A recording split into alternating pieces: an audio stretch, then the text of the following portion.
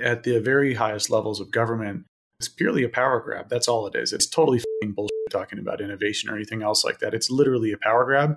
And they're seeing how complacent and sloth-like the civilian population is to where they can implement this right underneath their nose. What politician or what bureaucrat wouldn't want absolute power? And they have the ability to do it under the guise of CBDCs.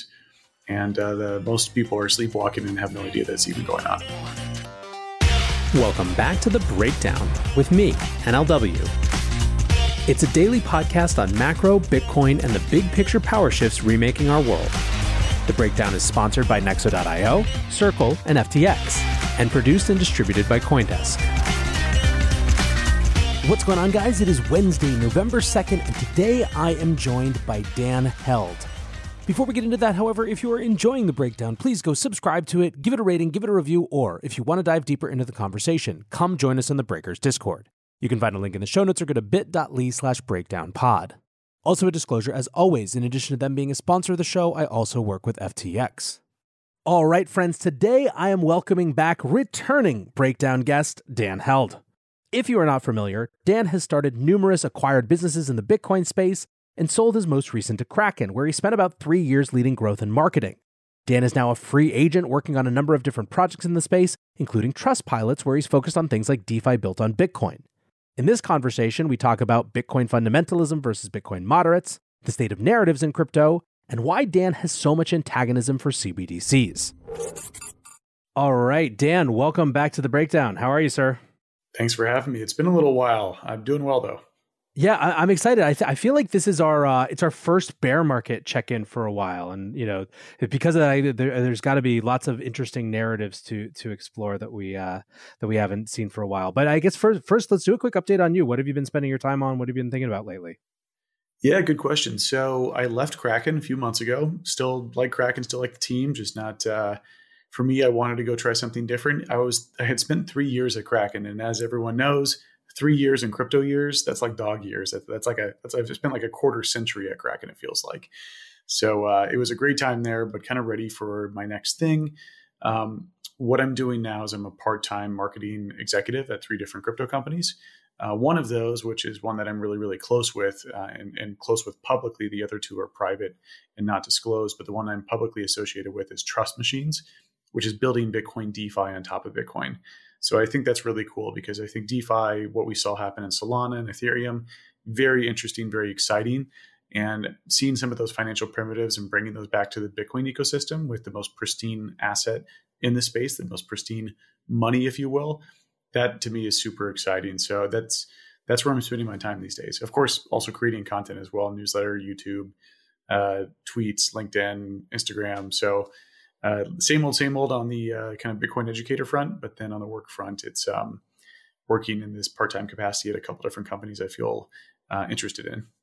Super, super awesome, man. So let's actually use that as a way in to discuss. I mean, I think the big thing overarchingly that I'd love to chat with you about is, the state of different kind of discourses, narratives, FUDs in the context of this bear market. What makes this bear market different from previous ones? So I guess let's kind of talk about, over the last 6 months, kind of your perception of what we're seeing this time around in terms of both FUD and what people are, ragging on, I guess. And then also what's starting to emerge for you as either countervailing, positive, bullish narratives, and maybe not just narratives, but, things that are actually happening as we kind of slink deeper into this particular bear. Yeah, well, I don't really see any positive narratives that could exist currently. There is one, but I assign it a very low probability of happening. That is, Bitcoin starts to move inversely if the market, like the macro markets or like the US equities, if they start to dip, if Bitcoin started to soar. If that happens, then the narrative could kick off that Bitcoin's a safe haven asset, and that reflexivity of price and narrative intertwining could lead to a bull run occurring. Now, I think the probability of that is very low, but that is a possible narrative pathway that we could see happen from here. So for me, that's like, and by the way, I want that to happen. I just don't think it's a very likely event to happen. So that certainly could happen, and that would be an incredible, incredible moment for Bitcoin. But again, I think that's a very low probability. I see mostly negative narratives. You've got its classic bear market. I wouldn't even call it FUD because a lot of this is real. You've got like declining spot volumes. You've got macro big things happening in the macro markets where we've got sovereign debt in this giant collapse. These are hugely structural problems that are manifested over decades, and we're seeing that come to play right now. So I think that you've got a lot of like fear and uncertainty in the market, high energy prices in Europe, declining consumer demand. Basically, it's like guaranteed we're going into a recession, right? So those aren't great for Bitcoin because Bitcoin currently trades like a risk-on higher beta U.S. equity or higher beta tech play. So that's not what I think Bitcoin represents. That's how it's being traded. So in that scenario, Bitcoin wouldn't do very well in the short to midterm.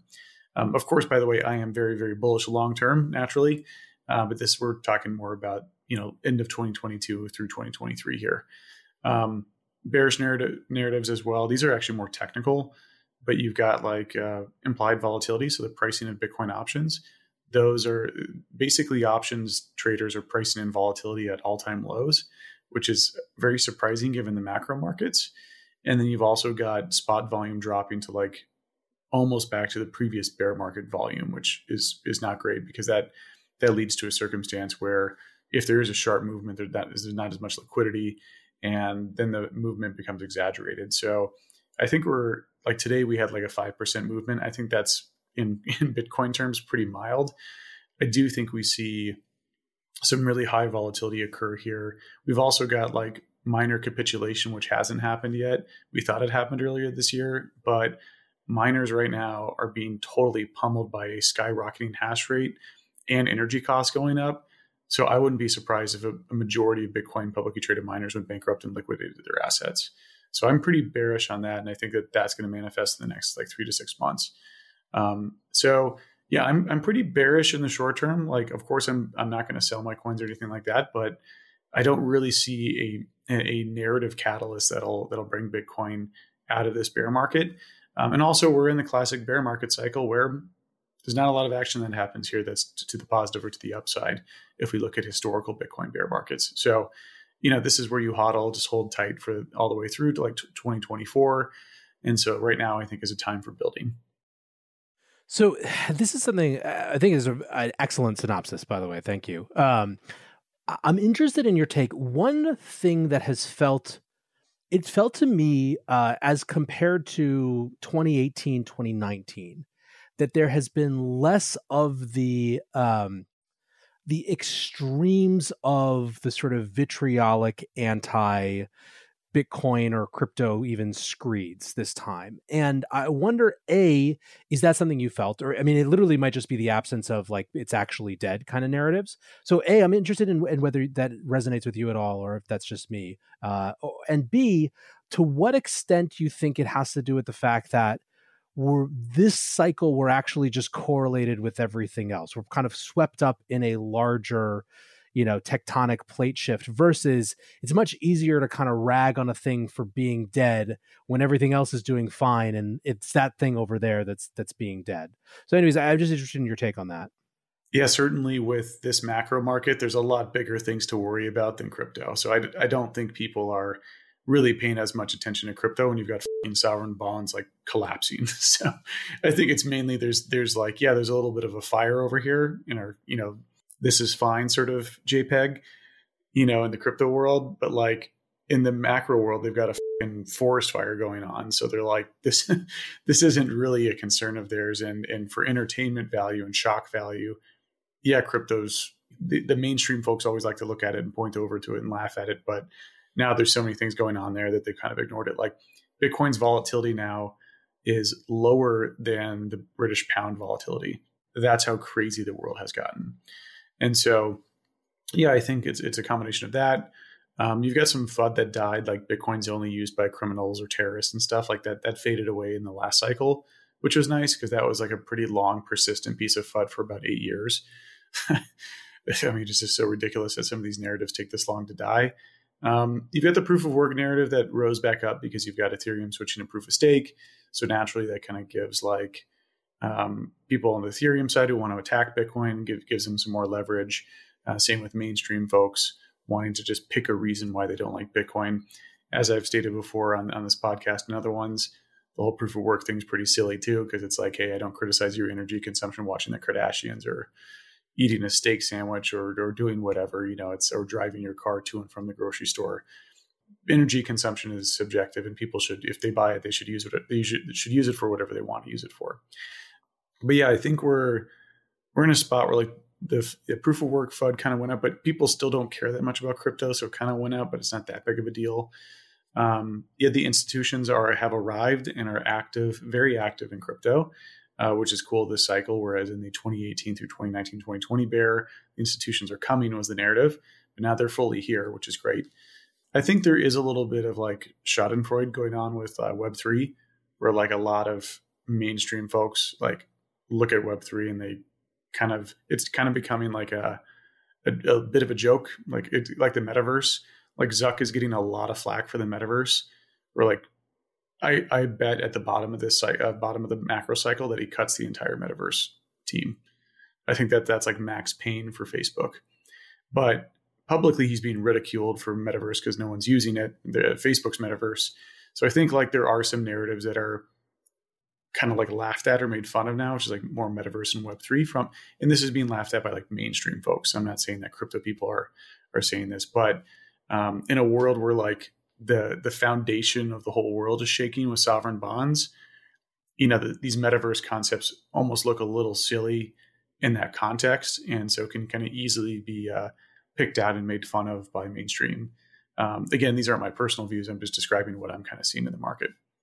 Yeah, and I think that you're right. There's probably also something to be said for where, the if we're looking at the natural counter reaction to a hype cycle that has fizzled, the place the acrimony is going to be directed is probably where the hype was highest, right? So these things that were kind of highfalutin concepts versus some sort of more kind of, base fundamental things, right? To the extent that you had, metaverse stuff driving a hype cycle, it's the place that's likely to fall. I also think in Facebook's case, I think is an interesting prediction that you had.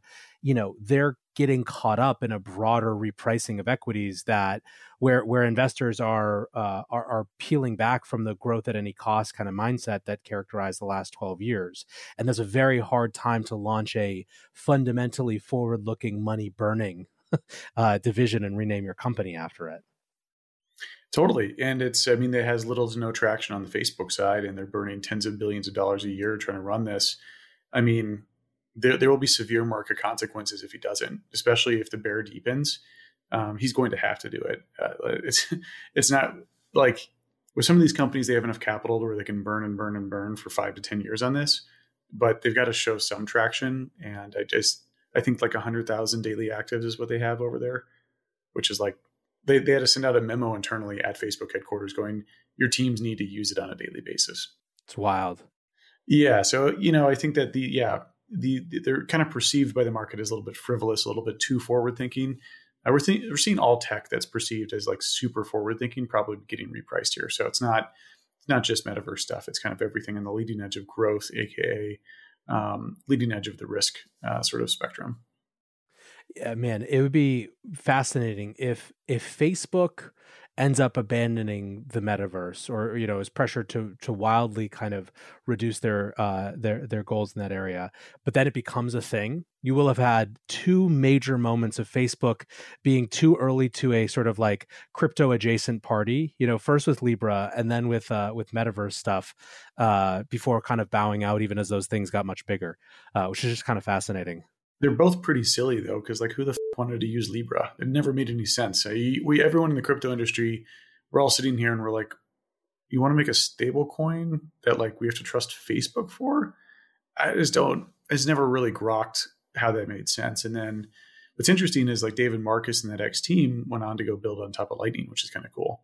Yeah. I think it's called Lightspark. But then the metaverse, like I don't want to hang out in Zuck's metaverse. Like the whole point of the metaverse is like no one controls it, right? So this idea that it was going to be like Zuck's playground just sounds incredibly dystopian and just like really disconnected from the entire principle of what a metaverse is. With also like really unimpressive graphics, like you really have lost the plot if you're trying to make a big deal out of adding legs. Even if that's like technologically, I'm not sort of giving it enough credit, which I 100% I'm sure that I'm not. The idea of trying to make a PR announcement over your avatar has legs now just feels real like you definitely launched in production over there.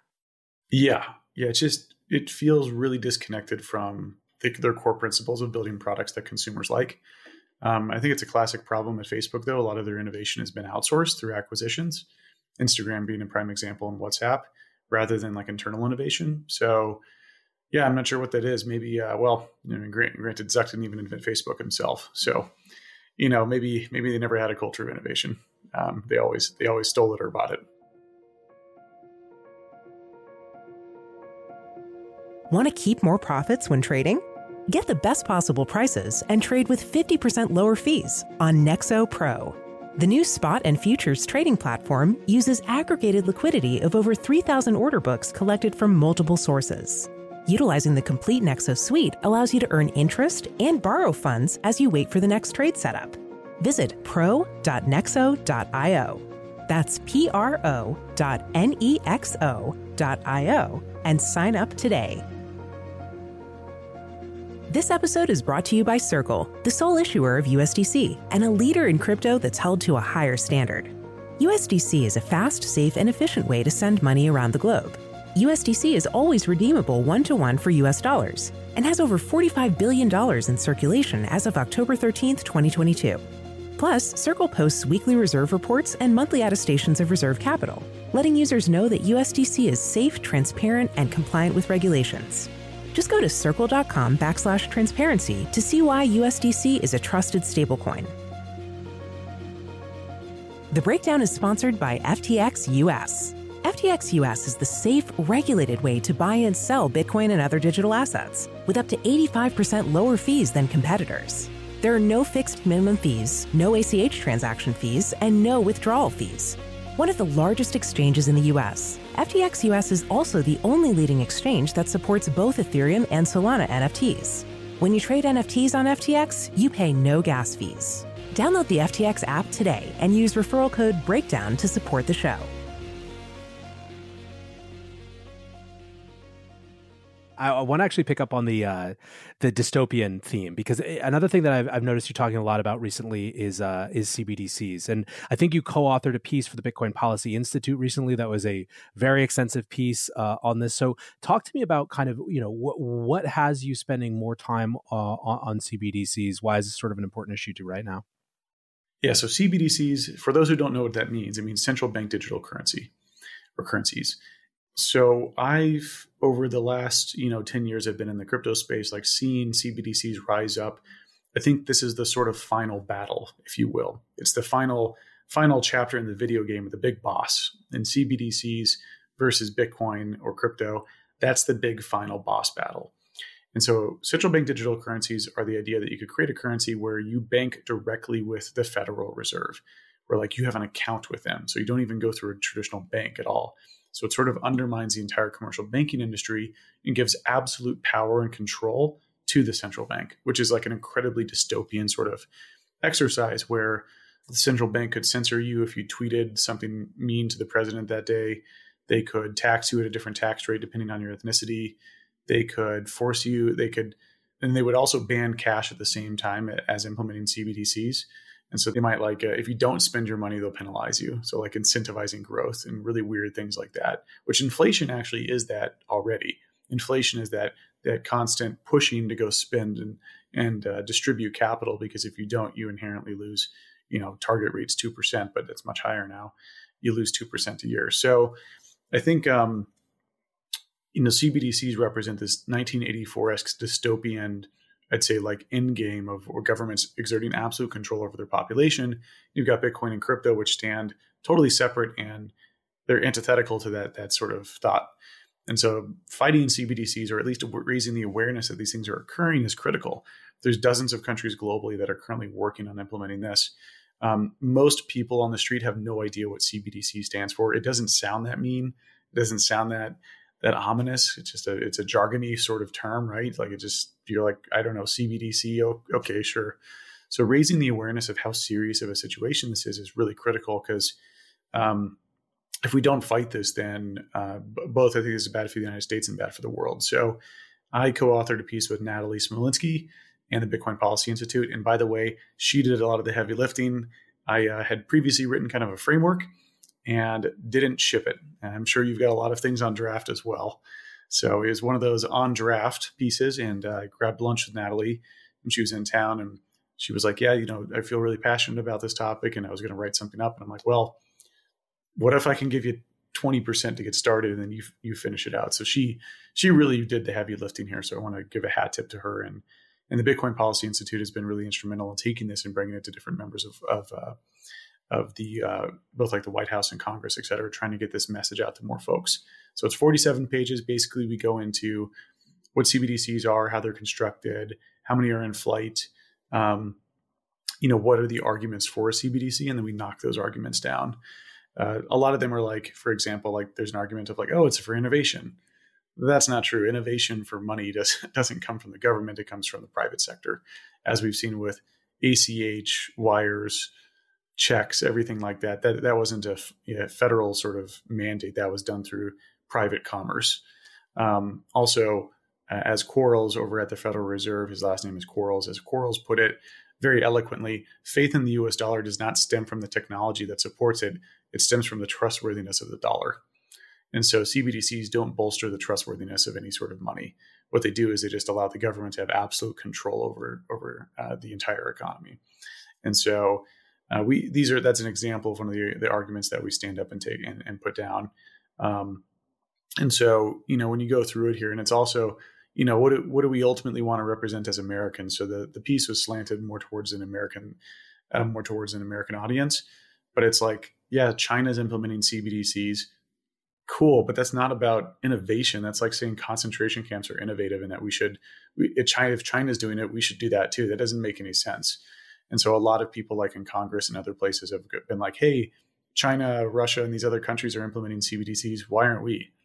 Why would we want to do that? That makes no sense. It's not beneficial to our economy, for the freedom of Americans, and it's antithetical to the American value system. So basically, that's the kind of the core argument of the piece, and why I felt like it was important that we put this together. And honestly, super happy that Natalie was able to make something out of this versus it staying in my graveyard of drafts. So I think we put something really solid together that I haven't seen out of any other white paper in the space. So I was pretty proud of what we put together. It's great. What is your perception of kind of where the discourse is in the U.S.? Because it's definitely not like a runaway hit in favor of CBDCs, but there's also this weird kind of kicking the can down the road thing happening with the Fed, where they keep saying basically like, someone's got to tell us if we're authorized to do this. It's not going to come from us. So it does feel like it's a bigger conversation that's looming. I mean, we could separate it from like the all-powerful lobbyist Congress members and bureaucracy of the giant government org versus like the layperson. The layperson has no idea what a CBDC is. They don't really care. It's not a topic of conversation I've ever heard come up outside of a crypto dinner or crypto happy hour. Our parents aren't going to bring it up during Thanksgiving. I can promise you that it's not on the top of mind. But at the very highest levels of government, they're trying to do this, and it's purely a power grab. That's all it is. It's totally bullshit talking about innovation or anything else like that. It's literally a power grab, and they're seeing how complacent and sloth-like the civilian population is to where they can implement this right underneath their nose. So that's basically what this is it's like, what politician or what bureaucrat wouldn't want absolute power? And they have the ability to do it under the guise of CBDCs. And most people are sleepwalking and have no idea that's even going on. I think, like I said, I think it's definitely going to be a conversation that heats up. So I was super excited when I saw that you were digging into that and just kind of adding more heft to the conversation. I want to maybe wrap up on just kind of your final thoughts on the Bitcoin maximalism debate that has been one kind of key internal feature, let's call it, of this Bitcoin bear. What's your perception of where that all stands right now, and what do you think about it? Yeah, so defining what maximalism means is super tough because like a lot of people are under the umbrella of maximalism, and it's like, well, As a Bitcoiner, what else do you identify as? I personally identify as a Bitcoiner. That's the old term for being a Bitcoiner, which is about being more open-minded, but also just loving Bitcoin and hoping that it succeeds, right? Like that, thinking that Bitcoin is the most important thing, and that we should spend a lot of resources and effort ensuring that that happens. And that's what I truly care about in the space is Bitcoin. I'm more of a moderate though. So like these days, I think a lot of stuff is cool, like Solana and Ethereum. They're building really interesting things. I spent a lot of time digging into yield farming, NFTs. The market has decided that people like these sort of things, these DeFi primitives. Now, I'm more pragmatic about like, you don't throw the baby out with the bathwater. There's still going to be Web 2 versus Web 3. There's always going to be a Web 2. And there's always going to be CeFi versus DeFi. Like it's not going to be completely eat the other. And you trade off things as well. With CeFi, you've got like counterparty risk, but with DeFi, you've got protocol risk. Like you've got protocol and smart contract risk, which is non-negligible. I think over $60 billion has been stolen through hacks. Like that's a non-negligible amount that I think both sides are a little bit dishonest, where like the CeFi folks consider DeFi to be too reckless and the DeFi folks consider CeFi to be antiquated. I think that there's a nuanced argument for both and why both are important. So for me, it's been fun digging into that. And I think in the Bitcoin cultural side, you've got a fragmentation in the community, not like what we saw with Bitcoin Cash, because no one's proposing any sort of hard fork, but simply people are going, hey, this is what the identity of Bitcoin culture should look like. And since no one controls that, it's comprised of individuals coming up with that. And so you've got the fundamentalists, which are a kind of more extreme version of Bitcoiners that I don't really think most Bitcoiners identify with, but have gotten a pretty strong voice over there's a couple individuals that have a super strong voice where they're bringing in very like conservative, like Christian sort of values into Bitcoin, which makes absolutely no sense. Satoshi never references God once. Bitcoin has no religion or ethics or anything else. Bitcoin is just code. For example, like they consider, like there was a influencer in crypto who had a course that you could buy to learn about crypto or learn just about Bitcoin, and they thought that was immoral for her to charge $800 for that, which is ridiculous, because if you believe in Bitcoin, you're a free market person, that anyone should be able to buy and sell something as long as it's not fraud, then who cares? And then also, like for example, they're anti-lending and borrowing. They consider it usury, which I hadn't heard that word since like I was studying like medieval history in college or something, right? Like no one uses that word anymore. Usury, what the hell is that? It's called the free market, just like Bitcoin, right? So these are values that are in direct contrast to what Bitcoin represents. So it's really strange to see this group develop that opinion over time. I don't really understand how they can reconcile that in their heads.